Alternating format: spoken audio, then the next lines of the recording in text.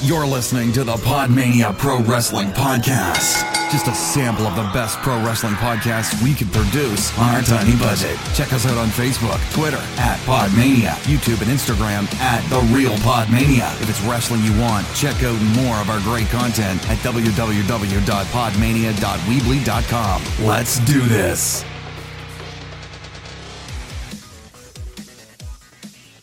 Hello, and welcome to another episode of the Podmania podcast. I'm your host, a very, very croaky Rob Goodwin, and I'm joined by the only man in Podmania who still has a bedtime, the only man in Podmania who thinks that the SmackDown tag team belts look sexy. It's Chris O'Brien. How are you, my friend?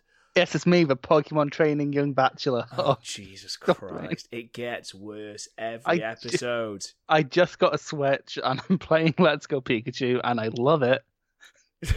I still have a heart, Rob. People are going to unsubscribe, and rightly so. I'm sorry, but the Venn diagram of a wrestling fan and a video game fan is essentially a circle. So right, we are going to do some field research at TakeOver, and we are going to find those wrestling fans who appreciate both Pokemon and wrestling. Because I'll be honest, I find it hard enough to tell people I like wrestling, you know, as well as telling them that, you know what, Pokemon's pretty cool as well. I don't tell them, I just wear the shirts and ignore them. Okay, you're a better man than I then. You're a better man than I. Anyway, ladies and gentlemen, we were not here last week to review episode 13 and 14. Unfortunately, as discussed in the New Japan podcast, my internet was absolutely shot to pieces. It's been fixed now, so we are back on schedule, and we're here to review episode 15 and 16. Before we go into some NXT UK news and some more general wrestling news, Chris, this week's episodes, I think we can agree again, we were dealt two shows very, very different. Yeah, they're both of very big degrees of quality. The second episode, well, had one thing that made me pop, was kind of meh, like everything sort of underdelivered. Yeah, I mean, just to quickly say, I thought episode 16, which aired afterwards, obviously chronologically, the main event is really the only match worth tuning in for. We'll get into it a bit more after we get into some news, but news first, Chris. Now, we didn't get a chance to talk about this on the podcast last week because obviously there wasn't one, but the Dynamite Kid unfortunately passed away on the 5th of December. Yes. A really, really influential wrestler. Didn't get the success that he deserved due to just awful injuries. And being a dick. Yeah, I don't think his personal life, you know, helped people warm to him personally, but, you know, especially not his wife. Especially not his wife, if rumours are to be, you know, believed. I think, putting his personal life aside for a second, he was, without a shadow of a doubt, a pioneer of that style of wrestling. Absolutely. It's going to sound cliche, but you haven't seen him versus original Tiger Mask. You haven't lived. Well, you have lived, but you've lived them more. I don't. Anyway, also, any of the matches with the Bulldogs versus the Hart Foundation were absolutely amazing. Yeah. Just, he was a great junior. Great. Helped carry Davey Boy to some great matches when we were a tag team. So, great guy. Absolutely. And the original Tiger Mask actually paid homage to Dynamite Kid, and there was a very, very nice send-off in Japan. The last two episodes last week of NXT UK were both dedicated to the memory of Dynamite Kid. So, you know, irrelevant of what may or may not have gone on in his personal life, he obviously had a lot of demons he was battling with, but in-ring, pure in-ring, this man was a legend, and may he rest in peace. Yeah. On slightly more chipper news, we are going to take over, as I'm sure anyone that follows our Twitter page will know, because we are extremely giddy. But we didn't get a chance to talk about this last week, unfortunately, on the NXT UK podcast. That takeover tickets, the NXT UK takeover Blackpool tickets, have sold out, and have sold out in less than 3 hours. That's an achievement, Chris. Yeah, that's 3,000 people. It's one of the bigger gates you're going to get in the UK.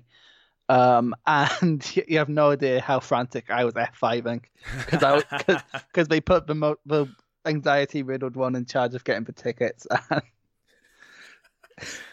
Yeah, it was not a great idea to perhaps put Chris in charge of tickets. But you know what? We can moan as much as we want. You got us 3 tickets. We are going to Blackpool. It's going to be an absolutely amazing event. 3 hours. That's ridiculous. Do you think, Chris, that this is going to be a sustained thing, or do you think this is sort of the hype surrounding the product at the moment, coupled with the fact that this is the first one?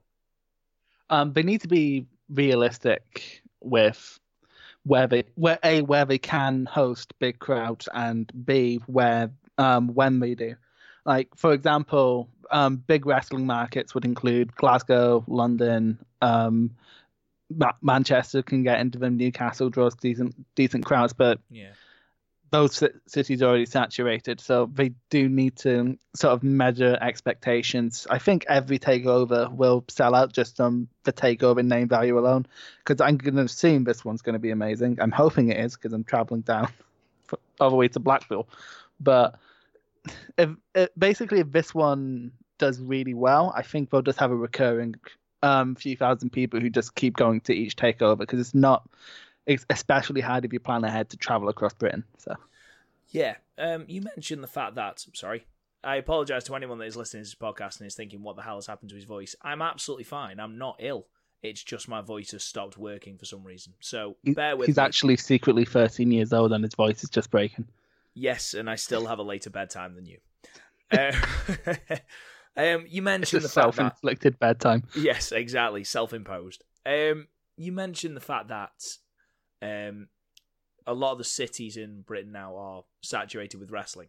Mm-hmm. That might not be an issue very, very shortly, Chris. Now, last week, there was some additional news on these, let's say, contentious new NXT UK contracts.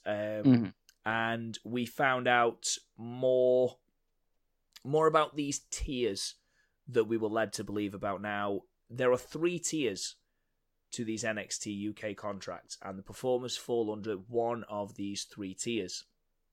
Tier 1 is your main event talent, your Pete Dunne, Trent Seven, Tyler Bates, Tony Storm, Zach Gibson, Joe Coffey. Now, what these contracts tell them that they cannot do is that they cannot wrestle for any unaffiliated UK wrestling company, which we knew anyway.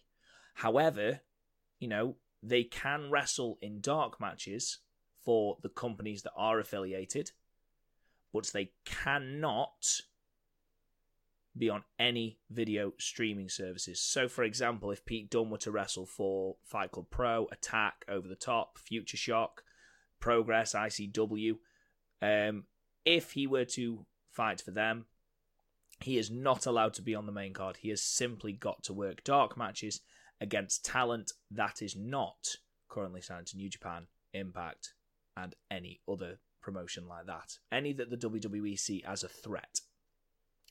Tier 2, they can work on video. They can work on video streaming services for those aforementioned promotions, but they can only work with those promotions. No other ones. And they are your semi-regulars. I assume those are your Devlin, your Mark Andrews, Williams, Dennis, Mark Williams. I assume they're the people that fall under that tier. The third tier is they can work freely across anywhere. This is pretty much, they have the same contract that they had before, but they have the same constraints that they cannot wrestle against people that are from these promotions. These are the blacklisted promotions, in inverted commas. Rev Pro, Defiant, New Japan Pro Wrestling, Ring of Honor, Impact, MLW, Lucha Underground, and also, and this is very interesting, the potential All Elite Wrestling. Now, this is very, very, very dangerous for British promotions, isn't it, Chris? It's dangerous in the sense. I think it's going to be. They'll be fine long term unless they get bought. But there's plenty of talent being used by every promotion that has nothing. Like, for example, Rev Pro is going to be completely fine because they have New Japan stars to bounce off of. Progress and ICW are going to lose some big stars, but they're also already in the pros. Well, not ICW because they've fallen down a fucking hole. We'll talk about that in a second. But they've been creating big stars over in Progress, so they'll be fine in the long run, even if they lose stars like Dunn and Seven. But yeah, it's not good, especially if they don't give these people time to wrap up their storylines, because Joe Coffey's a champion in ICW. Trent Seven's the Atlas champion. Just Ashton Smith is one half of the tag champions over in ICW. So this kind of thing, it's worrying in the short term, but long term, I think these promotions will be fine. They've lived through losing a lot of big stars before. Okay, and I thought that as well until details emerged of the fact that WWE has the option to purchase both Progress and ICW. Which is why I said if they don't get purchased, I'm worried that they will. They've been mentioning them a lot. I wouldn't be surprised if they were purchased and just put as a different thing on the network. To be honest with you, as long as they don't run in at the same time, they might be fine. I hope that's the case because I love Progress, but we'll see. Gut feeling. Are the WWE in the next X amount of years going to purchase Progress and ICW, and are they going to shut them down? It depends who's pulling the strings. I genuinely don't, from what I've heard about Triple H, for people like Cody who has no reason to be nice about Triple H, he doesn't want that to happen. But if Vince can put down a hammer, that might happen. The thing that worries me is if the worst happens, and obviously, this is speculation, if the worst happens, that is going to have negative effects on NXT UK. Yeah. Because the crowd is going to become very, very hostile towards NXT UK because it will be that product's fault that we are losing ICW, that we are losing Progress. We're losing big money matches on the indies in Britain. It completely depends on A, how they handle the closure, and B, how they what they do with it, and also where they go. Because in places like Birmingham or Plymouth, who don't have a Progress or an ICW, they probably won't care. You've seen the Birmingham and Plymouth crowds; they've been cunts. But like in Glasgow or in London or in Manchester, then yeah, that could very much have a backlash. But at the same time, there was backlash when Vince did all this shit in the 80s, and he came out fine. I think overall, WWE will come out of it fine. Oh yeah, WWE will always come out of this fine. They've got the money to back it up, and ultimately, they've got that core audience, no matter how much it's diminishing. Mm-hmm. Right. Last couple of things, and this isn't really NXT UK news. It's more of, I'm left to say fancy booking. I don't want to say that, but for those of you who haven't seen NXT yet, not NXT UK, NXT yet, skip ahead in the podcast about 6 minutes, just to be safe. So NXT this week, Ricochet basically laid out an open challenge for his North American Championship. And who should answer it but Prince Pretty Tyler Breeze? Chris, what my point is with the news that WWE, with their bloated roster, may be bumping people back down to NXT, and that might not be the worst thing for some of them, trust me, the way that the main roster books its stars. And, the fact that Fabian Aichner, over the last 2 shows, has been part of NXT UK. Is there anybody that you think we will see from the main roster come to NXT UK? Until very recently, I would have said Dolph Ziggler, but he's been lining shit up. by Raw standards. But who would go down? I can see a lot of 2 or 5 stars heading back down. Just to bring in some to pop a rating for NXT that week. I'm trying to think. Zack Ryder is a possibility. Yeah. I think that would absolutely pop the NXT crowd. They loved him for the brief spell he was down there. Yeah, absolutely. What about the Ascension? I'd love that. I love NXT Ascension. NXT Ascension were fantastic, but of course they just became a jobber tag team because they messed up their debut. Yeah. And that was Rude, their fault, really. Rude, Gable. Although they're Raw tag champions now, aren't they? Yeah, but how long is that going to last, really? Yeah. Sanity. Yeah, they've really ballsed Sanity up. You say balls Sanity up. They did fuck all in NXT as well. At least they were tag champs and they were seen as an actual credible threat. Here we just get Usos versus New Day and The Bar versus the New Day, and that's all we seem to have. To be fair, in I think it was last year, Usos and New Day had a surprisingly amazing feud. Don't get me wrong, their feuds are amazing and all of their matches are outstanding, but we need to build some newer tag teams. Absolutely. But yeah, I mean, I'd love to see some main roster stars turn up in NXT UK. I don't think they will. I think they'd more push NXT stars down to NXT UK than main roster. Which, to be fair, if Ono turned up in NXT UK, that would be a pop and a half. Yeah, absolutely. You look at the talent that NXT's got, that would be absolutely insane. And to be perfectly honest, even people who aren't getting a lot of TV time, like Aigner, they are having really, really good matches. And those good matches that they're having on TV with an audience is bringing more spotlights on them as well. Mm-hmm. So it was more of a thought, there's bound to be more main roster stars now appearing on NXT. I was just wondering at work today, would we see any in NXT UK? It's just food for thought, Chris. I hope so. I absolutely hope so. Final thing before we very, very, very, very quickly recap 13 and 14, because there is not a lot to say about those shows. I only have one thing I want to say about those shows. Chris, you want to talk very, very briefly about the ICW show that you wanted to talk about last week. Go for it. Fear and Loathing 11, 3 years in a row it's been happened in Hydro, which is a an arena in the heart of Glasgow that's slightly bigger, like 500 people more than Wembley. And ICW have ran this place 3 years in a row, opened with a 6,000 crowd, biggest crowd in European wrestling for years and years and years. And I believe was the biggest independent show until All In. And then last year they drew 4,000, which was still a good number, still enough to make them come back the next year.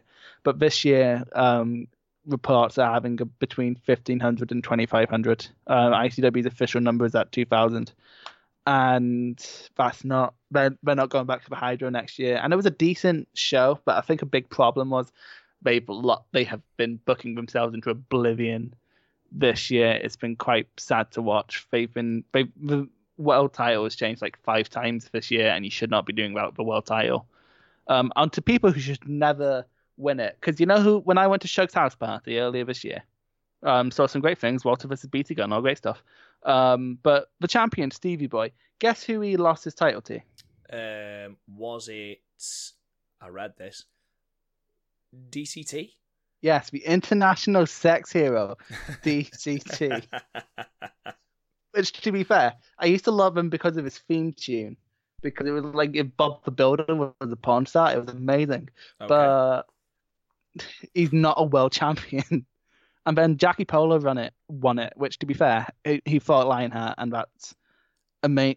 Both were amazing together. But Jackie Polo was barely a tag champion this time last year, and they sort of just threw him into a position like 2 people have been Jinder Mahal into the title this year, and just it's not helped them at all. But a lot of I've seen ICW fans blame the stuff with WWE, but a lot of what the ICW have done to themselves this year has been self-inflicted. I'm not surprised they didn't draw well.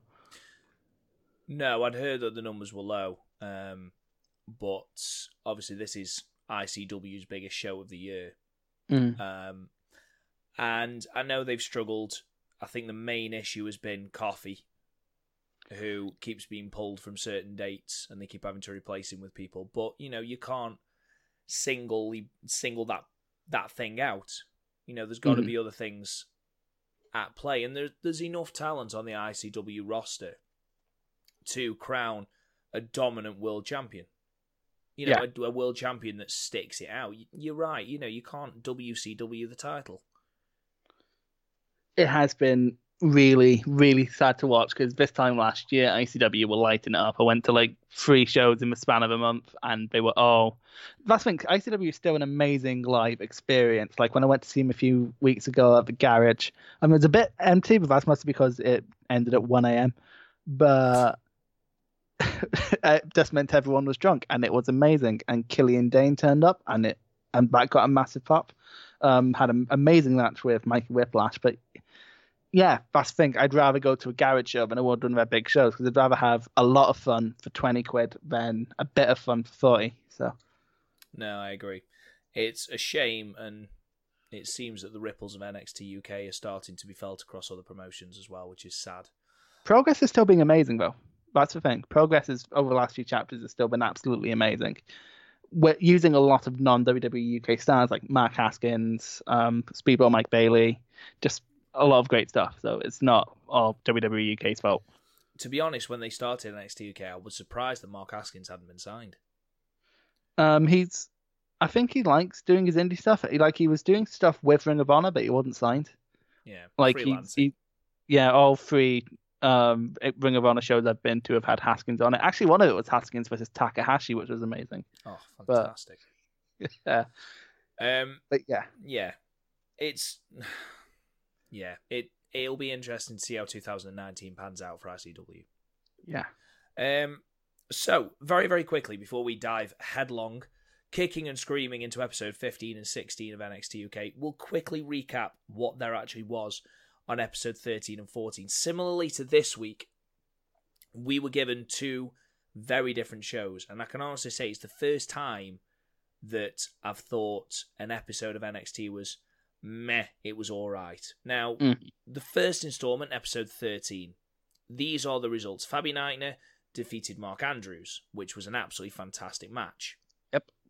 We started the building of Isla Dawn, and that is carried on in this week's as well. She defeated Nina Samuels, who seems to be the jobber already of the women's division.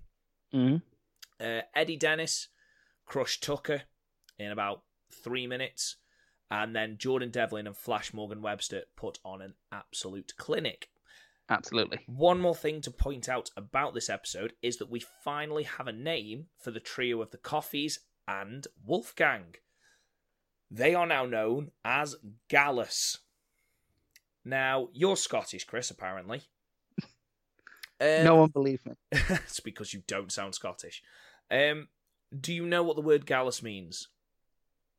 It's a Glasgow word, so no. No, right. The official definition is bold, cheeky, or flashy. That's how I describe Joe Coffey. That's definitely how I would describe Joe Coffey. I'm not entirely sure that Wolfgang can be described as flashy.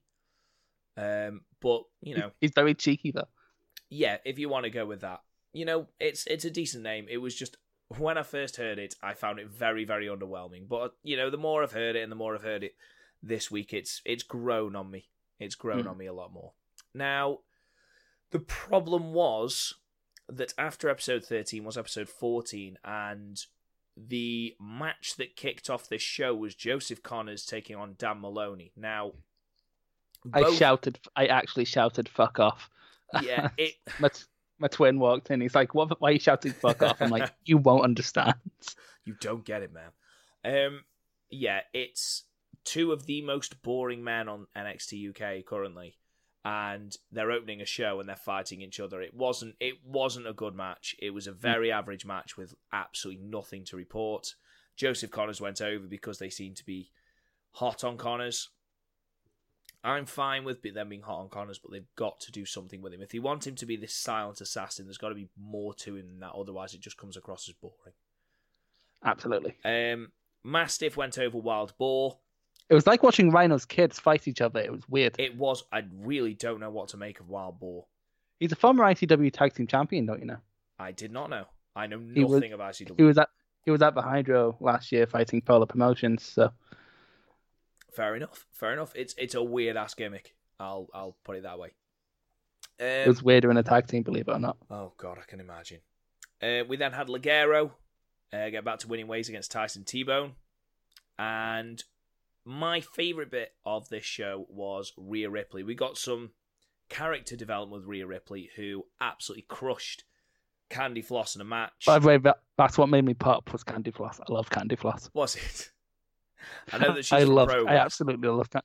From Progress, I've also done some stuff, I believe, with Stardom, and it is like a lollipop come to life. It's amazing. It is. It's like the childishness of Bayley turned up to 20.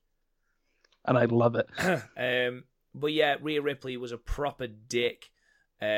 Properly beat down Candy Floss at the end. We really went on this journey that she was this ruthless, maniacal heel, which I love. I really like that, and I thought it was good. This was the bit that I wanted to talk to you about last week, Chris. Travis Banks and Wolfgang. I hated this because I don't like the DQ finish, and I definitely don't like that. No, it wasn't a DQ. It was a shitty finish because Trent Seven grabbed onto to Wolfie's leg. So who's the heels here? Trent? Do you know what? This was what I wanted to say to you. At some point, Gallus have got to go over British Strong Style. Because at the moment, it seems to be British Strong Style thwarting Gallus at every single turn. And I understand that you want to build the promotion around British Strong Style. They are a very marketable trio. They are incredibly talented. They're incredibly exciting to watch.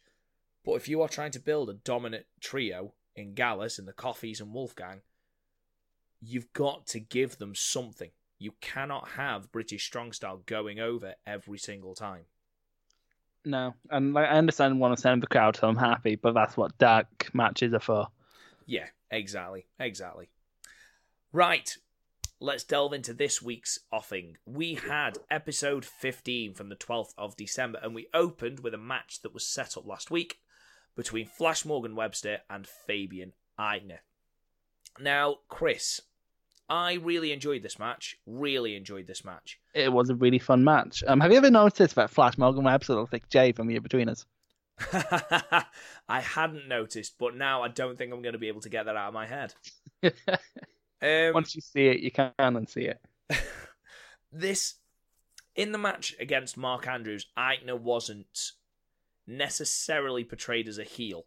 No. It was more of the fact that Andrews just kept kicking out and Aichner eventually lost his temper. That's not heelish, that's just frustration. In this match, he was depicted far more as an out-and-out heel. This is how Dean Ambrose should wrestle, because he's a brawler, a great brawler, and he uses the ring to his advantage so magnificently. Yeah, absolutely. One thing I will say about this is, if Aichner is supposed to be this heel, he is a fucking dumb heel, because the move that finished Mark Andrews off, or one of the moves that finished Mark Andrews off, was placing him up against the ring steps and the running knee, which looked fucking awful. Mm-hmm.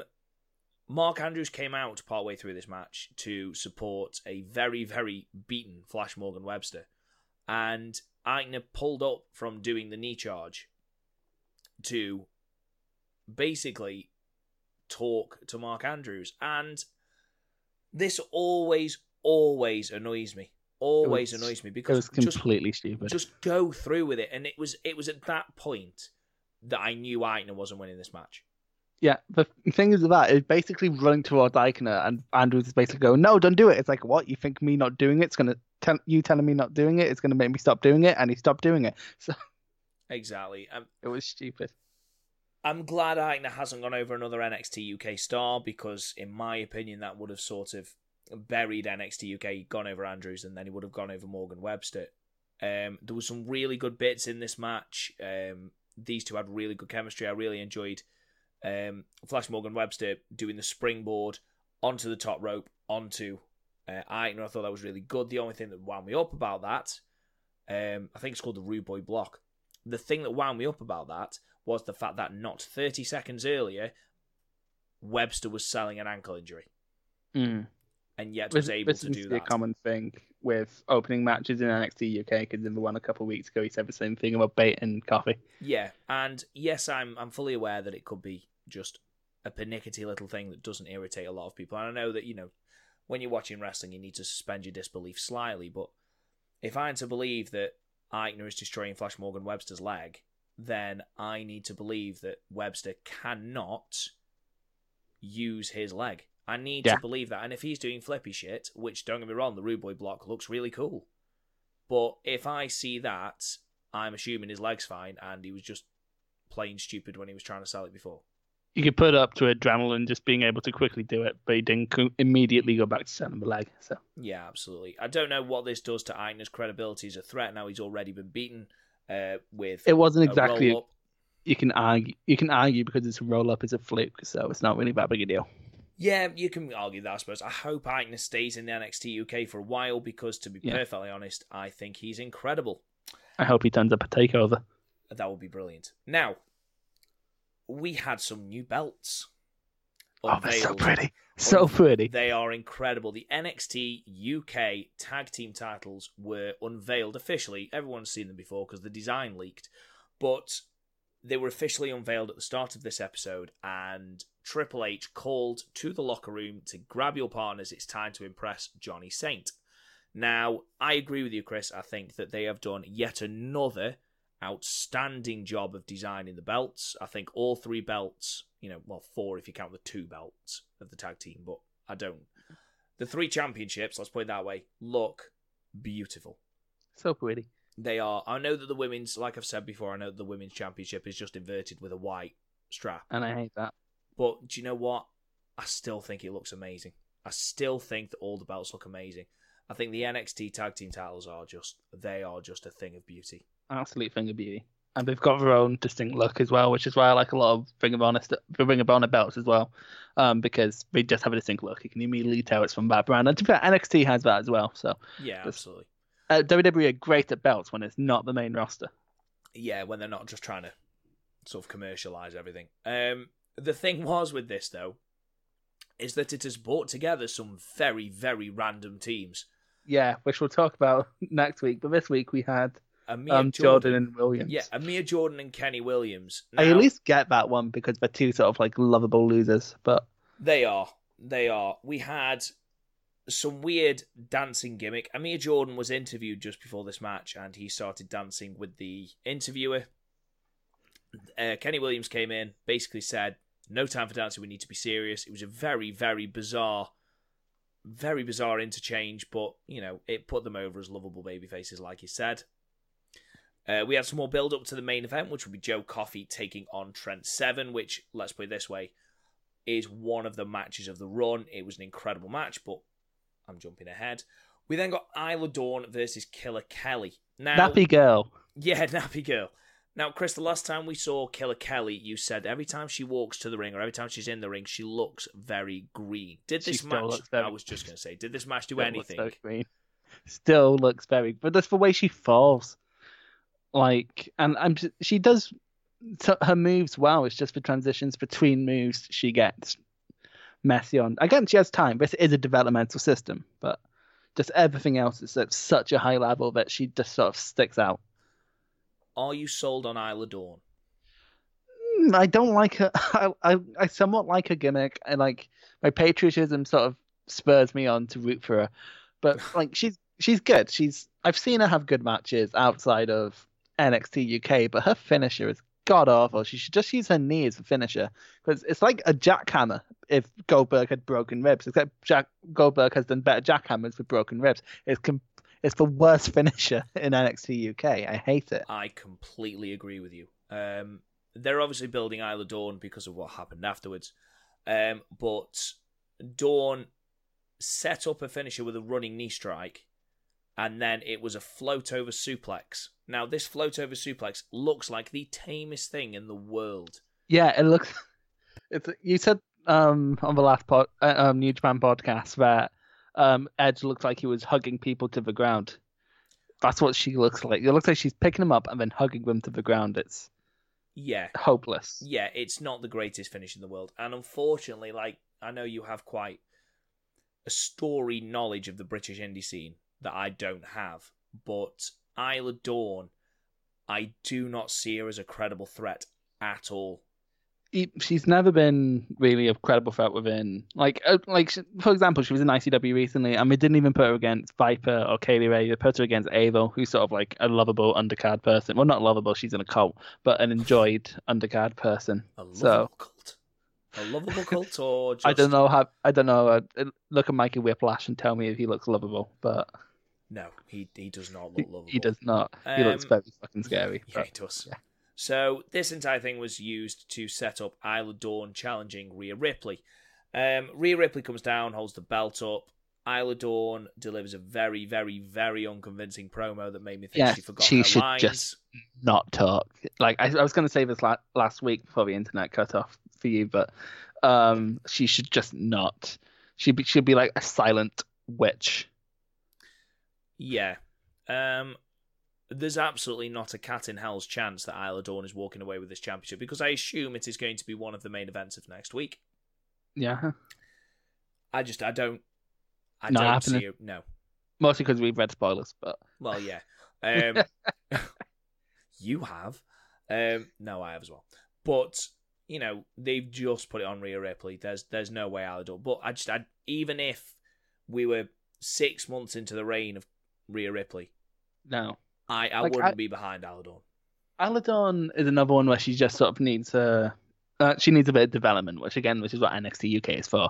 So I don't mind that really, and I'm sure she has a better move. And all she needs to do for me to properly get behind her is switch out the world shitest jackhammer for that running knee she does, because she's really good at her kicks. So yeah, absolutely. And they said that she was trained by, or in part by, Aleister Black, and you can see that in her moveset. Mm-hmm. You know what? Just use Aleister Black's moveset. His finisher is a kick, and it's fucking badass. Just use that. Anyway, now, this was something I wanted to say from last week. Now, last week, Dave Mastiff was being interviewed after his match, and he was basically talking about being this undefeatable monster. In the background, in the doorway, was Eddie Dennis. But, and I shit you not, when he first arrived in the background and wearing his glasses, I said, holy shit, it's Neville. You got really excited for a brief second. Genuinely, there was the fleetingest... It's like every time Natalia's music hits, you think, fucking hell, it's Bret Hart. Oh, shit, it's Natalia. Oh, in the Women's Rumble, when Natalia came out, I forgot it was the Women's Rumble when her music hit. And you were like, oh, it's Bret Hart. Oh, it's Natalia. But genuinely, he arrived at the door, I was like, fuck, it's Pac. It's not, it's Eddie Dennis. This week, we carried on with that. Dave Mastiff was being interviewed, again, about being this monster and what was next for him. Eddie Dennis was in the only one sitting in the stands, which was a bit peculiar. He came down, and I thought this little interchange between the two was excellent. Mm-hmm. He comes across as this real, just utter bastard, and I really like that about him, even if I'm not convinced by his in-ring style. He came across and said, basically, come the end of this, I'm going to be the undefeated monster. It's very hard to take someone seriously with a Welsh accent. It is, but I like his sinister tone of voice. The fact that he doesn't really enunciate. It was a good promo, and I text you actually earlier today before I'd watched episode 16, and said how I wasn't convinced of Eddie Dennis. Every time I've seen him in the ring, he's just been, I don't know whether it's his size or what it is, he just seems to be too gangly. His arms seem to be completely independent of his legs. Now, that could be just how he's portrayed in NXT UK, I don't know. However, spoilers, in the main event of NXT UK episode 16, which we'll get onto after this, I'm somewhat more sold on him. Yeah, he's great in big matches. He's a very versatile guy, because again, he used to be a comedy babyface, but he's very versatile, he can fit wherever you want. He's been playing the heel role amazingly over the last year, basically making Mark Andrews' life hell. So, it's great.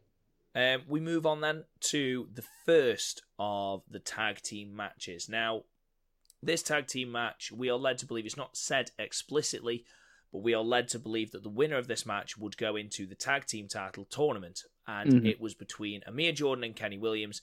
and the team of Zach Gibson and James Drake, the grizzled young veterans that they won't call the grizzled young veterans yet. Do you think Jordan and Williams should have a name? Because I think they should have a name. I think that unless they bring in a secondary title, which I don't think they will for a while, if they don't become a tag team, we're going to see very little of them. For Jumping Yins, I think that's a good name. Jumping Yins.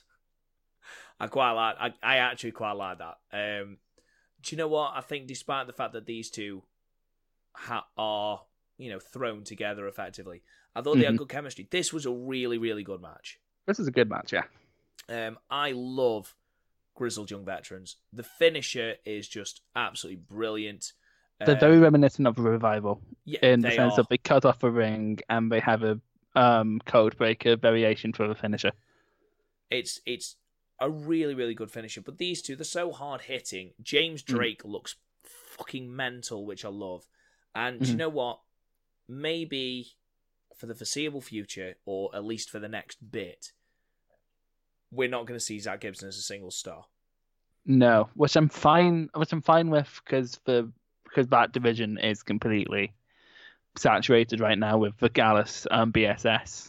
Yeah, turf war. Absolutely. But you know what? If these go through to the final of the NXT Tag Team Title Tournament, I want them to win it. I would love for Zach Gibson and James Drake to win it because, yes, I understand that they will probably be going against babyfaces, probably going to be Mustache Mountain, but I loved everything that they did together, whether it be absolutely destroying Amir Jordan on the outside where Drake jumped over the top rope and did a stomp onto Amir Jordan, who was being held in a backbreaker position by Gibson. That looked painful for everyone involved. Horrendous. Whether it be the finisher, which is it called Ticket to Ride? That's his. That's his. I'm fucking all these Beatles references all over the fucking place. But yeah, that would be the Ticket to Ride. Yeah. Yeah. So it looks fantastic, and rightly so. Zach Gibson and James Drake go over and presumably into the tag team title tournament. I love them. I think they're incredible. I've seen them wrestle twice now as a team. Only twice. Yeah, only twice. I saw clips of them against. Was it CCK? It'd be if it's Progress. It's probably CCK. Yeah, I saw highlights of a match between them and CCK, and I was really, really enjoying that. So to see them in NXT UK and to see the fact that they haven't really been dialed down, and yeah, you're absolutely right. They are very, very similar to an NXT revival, not the main roster revival, but an NXT revival, and that I really do appreciate because I thought the revival would have thrived on the main roster for that reason, because they're the brainbusters, effectively. Basically, yeah. But anyway, we move on to the main event. Joe Coffey taking on Trent Seven. Fucking hell, Chris, this was a great match. An amazing match. This would not have felt out of place in the G1. It's not quite that quality because it would need to go on another 5-10 minutes to be that. But holy fuck, what a match! I did not expect to see this on a weekly TV show. If you just said in 2005 to someone, hey, so we're going to have what would now be considered match of the years on TV shows, they would laugh at you. Oh, yeah, absolutely. This pisses on anything Raw produced. It was such a hard-hitting match. And do you know what? Trent Seven, yes, I understand that Tyler Bate and Pete Dunne, they're younger, they're more marketable. And yeah, sure, Trent Seven doesn't have the physique that they've got. But you know what? He's my favourite one out of British Strong Style. He's probably he's my favorite one. He's had good runs in every promotion he's ever been with. He's fucking hilarious. He is so charismatic, it's untrue. Yeah. He's just amazing. He just references shit. He doesn't give a fuck at a Progress show. I've one in New Orleans actually. Before cutting a promo, he just turned to Tyler Bate and was like, "So, Liv Morgan." He's just fucking hilarious. I mean, this match was brilliant, and this was... It feels like I say this every time in the main event, but this was a masterclass in how to sell shit. Oh yeah, his knee selling, the selling of the knee was amazing. Young Tyler Bate, fucking take notes. Yeah. Flash Morgan Webster, take note. This is how to sell an injury. Everything that Trent Seven did, you felt the pain with him. he did a running suicide dive through the bottom rope, which I thought was an odd place to do it. Snapdragon, which, he then sold the knee for. Mm-hmm. Just everything he did. And Joe Coffey, fucking amazing. He is a monster in every sense of the word. That belly to belly off the apron, Jesus. Oh my God. Genuinely, how Trent Seven got up after that, I do not know. Yeah. The two consecutive power bombs into the Boston Crab, I was like, well, that's it. He's going to tap out. That is a Samoa Joe thing, and I love it. Although, this match, is the first time the crowd wasn't cunty.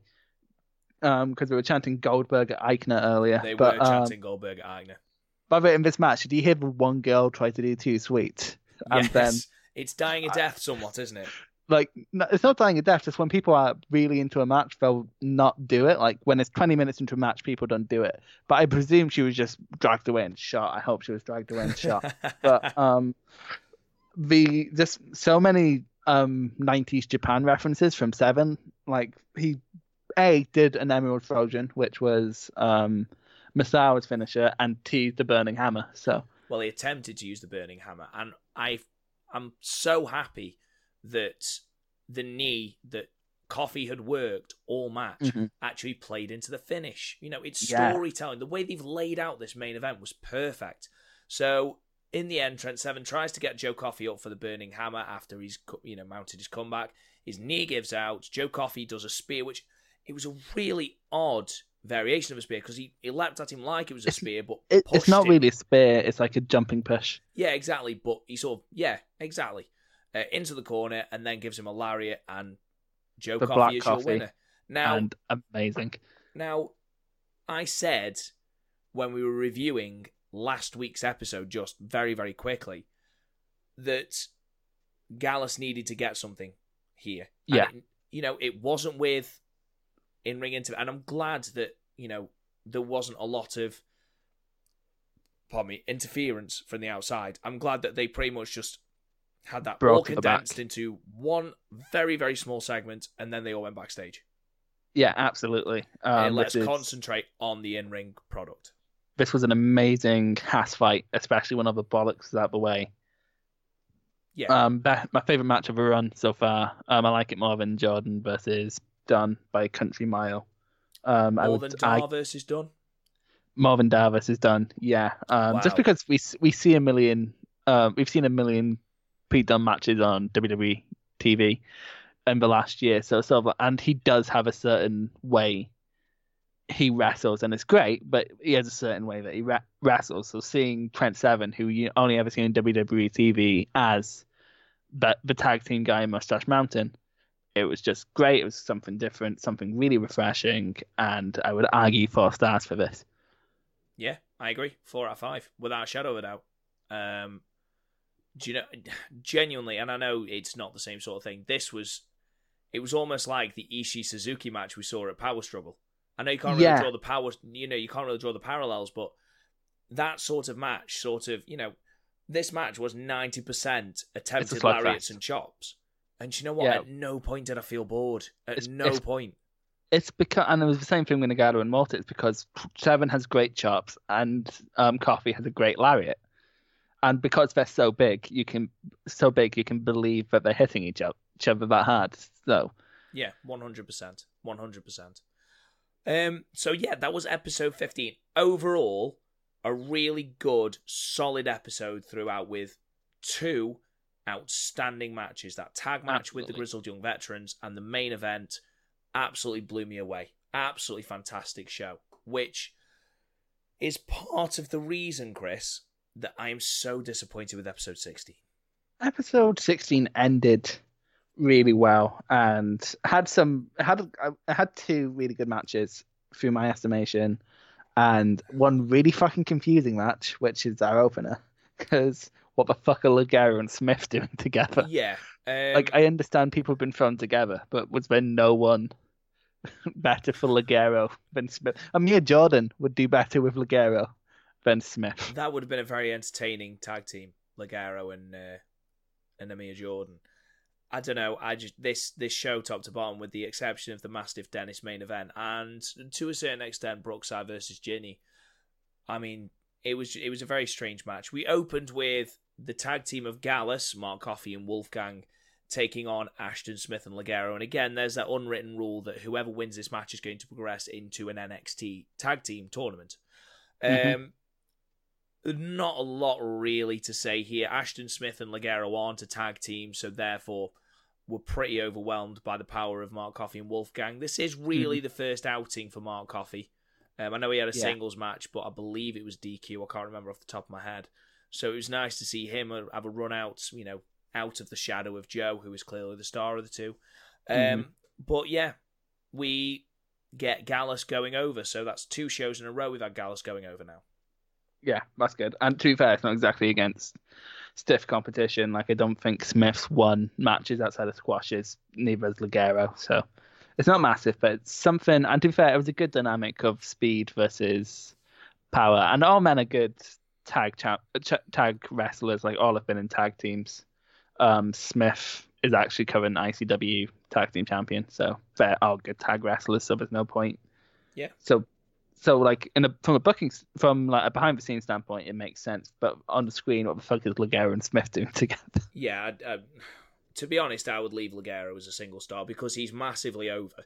Just leave him as a single star. I wish they were still just doing the El Generico thing with him. It would be fantastic. You could have a moment in the Rumble where him and Sami Zayn stare down, and I guarantee they'll get a pop. Oh, it would, absolutely. Massive smark pop. I think the right person went over. I think Mark going over with his finisher over Smith. I think Smith was the right person to take the pin. Keep Ligero pretty hot. And I think Mark Coffey needed the win because we haven't seen a lot of him yet. Yeah. We then moved on to... Oh, God. Oh, very quickly, before they showed a replay of Isla Dawn, Dawn's promo from the episode before and said it was 3 weeks ago. Yes, I did notice that. It was very strange. I mean, we take from that Isla Dawn is going to challenge Rhea Ripley, and she's going to lose next week on NXT UK TV. Hopefully, it will be the main event, and we will see more to Isla Dawn. So, next, we had Joseph Connors taking on Jobber Jack Stars. What did you think, Chris? I had a funnier thing the first time round. But no, I don't care. It's hard to care. Joseph Connors spent a minute making someone take nasty bumps to make him look good. And no, fuck off. Yeah, it's... I don't know. They're not popping the crowd. The crowd don't care about Joseph Connors. There's silence when he enters the ring. There's silence during the match. They're not even chanting. The sunset bomb into the buckles is quite cool. But his Don't Look Down it's an alright finisher, but it was boring, and that's the issue. Yeah, so moving on swiftly. Yeah, let's move on. To this, by the way, so it's Zia Brookside versus Ginny, both of whom I really like. And Zia Brookside, like in cartoons, when it's like an angel on one shoulder and the devil on the other? Yes. If Ruby Riot's the devil, Zia Brookside is the angel. I can see that, yeah, absolutely. Now, you said you liked Ginny, didn't you? And she is the most natural heel in the world when she's allowed to be. Yeah. Now, again, I have only seen her from NXT UK, and in NXT UK, her gimmick it's not. I don't know. She's a brat though. Yeah, I don't. The fashion is not a gimmick that sells. I mean, look at Tyler Breeze, for God's sake. Saying that you have better fashion. And this match was set up because apparently Ginny doesn't like the way Zia Brookside dresses. It's just stupid. Zia Brookside dresses like a normal person. It was a stupid match. It was a stupid match setup, I should say. It was a good match. It's the equivalent of Jericho spilling coffee and Kane. But well, yeah, true. Or fighting over shampoo at WrestleMania 18. God, you tell me how wrestling used to be better. Jesus Christ. I know. But no, this is great. Zia Brookside is apparently she hasn't been going long. We've talked about how she'll evolve into someone great, but she seems like one of the most polished people on the roster right now. like, especially in that tag match a few weeks ago, she looked more polished than Millie did. So she's just an amazing technical wrestler. She is, and I think big things are in store for her. And I did say earlier that, she's going to reach high levels as a babyface, and I think we are looking very, very, very easily at a future NXT UK Women's Champion. Mm-hmm. And she could quite easily hold that belt for months and months and months, because I think the crowd are behind her. I mean, I know she lost here, which is unfortunate, but I think Ginny needed it at the moment more than Zia did. Yeah, because I am a bit annoyed about how Ginny's just been put down to fashion, because fashion was part of a thing, but that was more down to a privilege thing than it was much better in other promotions. But yeah, this is fine. I'd give it 2.5 stars. I'd give it 2. 2.25. Yeah, let's go for 2.25. Why not? Anyway, we then had an Eddie Dennis video package, followed by the main event between Eddie Dennis and Dave Mastiff. You missed the Young Veterans promo. I did miss the Young Veterans promo. I apologise. They basically said, "Yep, you've seen what we can do. It was only the tip of the iceberg, and we are going to be basically seen as the first NXT UK Tag Team Champions." I know that we are supposed to hate Zach Gibson, and we are supposed to take our shoes off if we hate Zach Gibson, and we're supposed to sit down if we hate Zach Gibson, or stand up if we hate Zach Gibson. We're supposed to do a lot of things if we hate Zach Gibson, Chris. I don't hate Zach Gibson.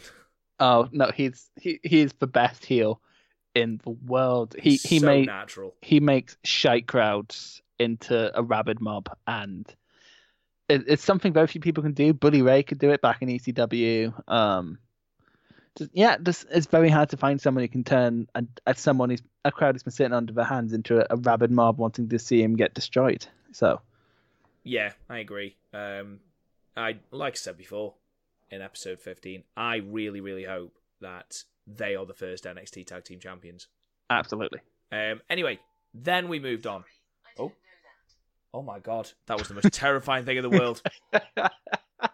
My Alexa has just kicked off at me. It was terrifying. Did this used to happen all the time when you used to review Raw? It did, because we used to talk Alexa Bliss. Oh my God. Holy shit. Oh my God, by Kaiser Chiefs. Oh my God, it's playing Oh My God. Stop. There we go. It's all good, guys. It's all good. Technology. Please don't edit that out. I'm not going to edit it out. Who says that we don't have great content? Anyway. Jesus. Anyway, we then got the main event between Eddie Dennis and Dave Mastiff. Really good match. Another great house match. Just these two, just pounding it. Oh God. But wow. It was amazing. It was absolutely amazing. The Battle of the Teachers. Do you know what? It makes me laugh how squat Dave Mastiff looks next to Eddie Dennis. I keep saying it's really weird.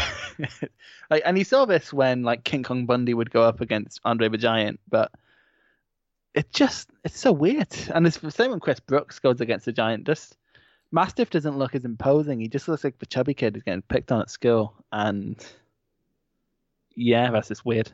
Yeah. I mean, we had some great spots in this match. We had superplexes. We had Eddie Dennis being slingshotted throat first into the rope, which looked very, very painful. Yeah. The catching, Eddie Dennis managed to catch Dave Mastiff. Oh my God, that was incredible strength. Incredible. Yeah. And then teased the crucifix bomb, which didn't happen, but I believe if there is a rematch of this, that probably will be a spot that happens. That will happen. And the fact that he can carry Dave Mastiff, who is a very, very large boy, is, do you know what? Fucking fair play to him. Fair play to Eddie Dennis. And I've said many times, just on this podcast, that I don't feel Eddie Dennis, but this match has changed my mind. Yeah. It was a good match. It was a good match. And do you know what? I love the fact that Dave Mastiff has gone over. I don't know if it was the right decision to put Dave Mastiff over, especially as they seem to be investing more time into Eddie Dennis. We had all the vignettes before he debuted. He was the one with the video package before the match. Mm-hmm. And yet Dave Mastiff went over. I think, but to be fair, we put more time in video packages, but we've given Mastiff more matches. They have. It's just, I don't know. I expected Eddie Dennis to go over here. But I was expecting a screwy finish, to be fair, but this was awesome. Second best match of this set of shows, 3.25 stars. Yeah, I agree with that. The problem was, and this is the problem I have with the entirety of the show, is that this match was standout the best on this show. The rest of the show was so missable. There's nothing on that show, with the exception of this main event, that you need to watch. Oh yeah, absolutely. It's weird. It's sort of like how the third hour of Raw is bad. I assume I haven't watched Raw in about 3 years at this point, but yeah. You are missing much, trust me. So we come to our ending segment of the show now, Chris. I would like you to give me your most entertaining person of NXT UK this week. Gibson. He appeared in both shows and was amazing on both. Yeah, I agree. I think Zach Gibson is always entertaining. Whenever he's on the show, he's entertaining. I think Trent Seven is extremely unlucky not to be there or thereabouts. Yeah. I thought his match psychology, his in-ring psychology was absolutely fantastic in that main event in the first show.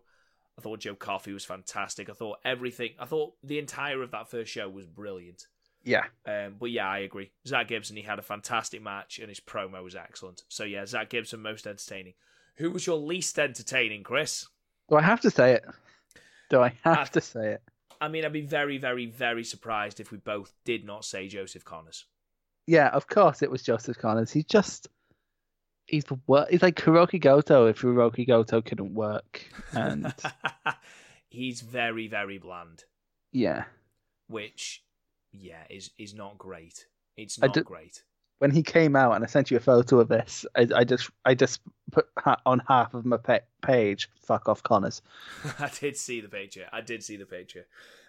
Best match? Oh, absolutely Trent versus Coffey, obviously. Yeah, 100%.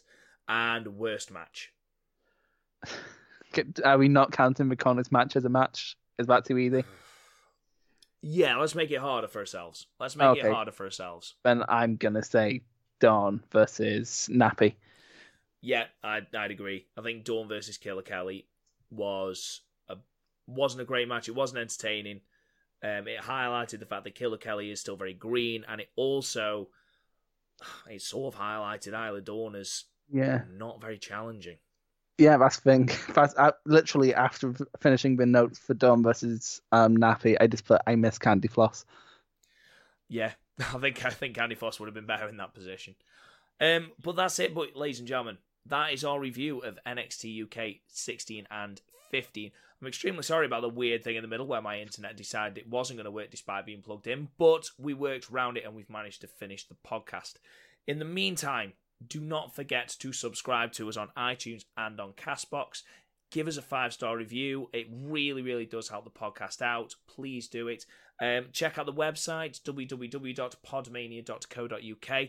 Don't forget that next week we will be announcing the winners of our inaugural Podmania End of Year Awards. The voting is now closed, Chris. Yes, I voted once because that's how many times you should vote. That is definitely how many times you should vote, and if you voted more than once, it will tell you not to. Unless you did, and it didn't. Also, Tai Chi isn't on the award, so I might be boycotting. Who knows? Yeah, who knows if Chris will turn up because of the lack of Tai Chi. No, I'm contractually obliged. Yes, absolutely, because we are professional here and we have contracts. I'm tier 1. I can't appear in other on other podcasts. Yeah, Garth is tier 2. In the meantime, follow the Podmania Twitter page at Podmania. You can follow me at Real Rob Goodwin. Chris, where can they find you? At Young Lion CXC. Fantastic. And in the meantime, ladies and gentlemen, we shall see you on Sunday, where me and Chris shall be reviewing Wrestle Kingdom 9. Thank you so much for listening, and we will talk to you guys again soon.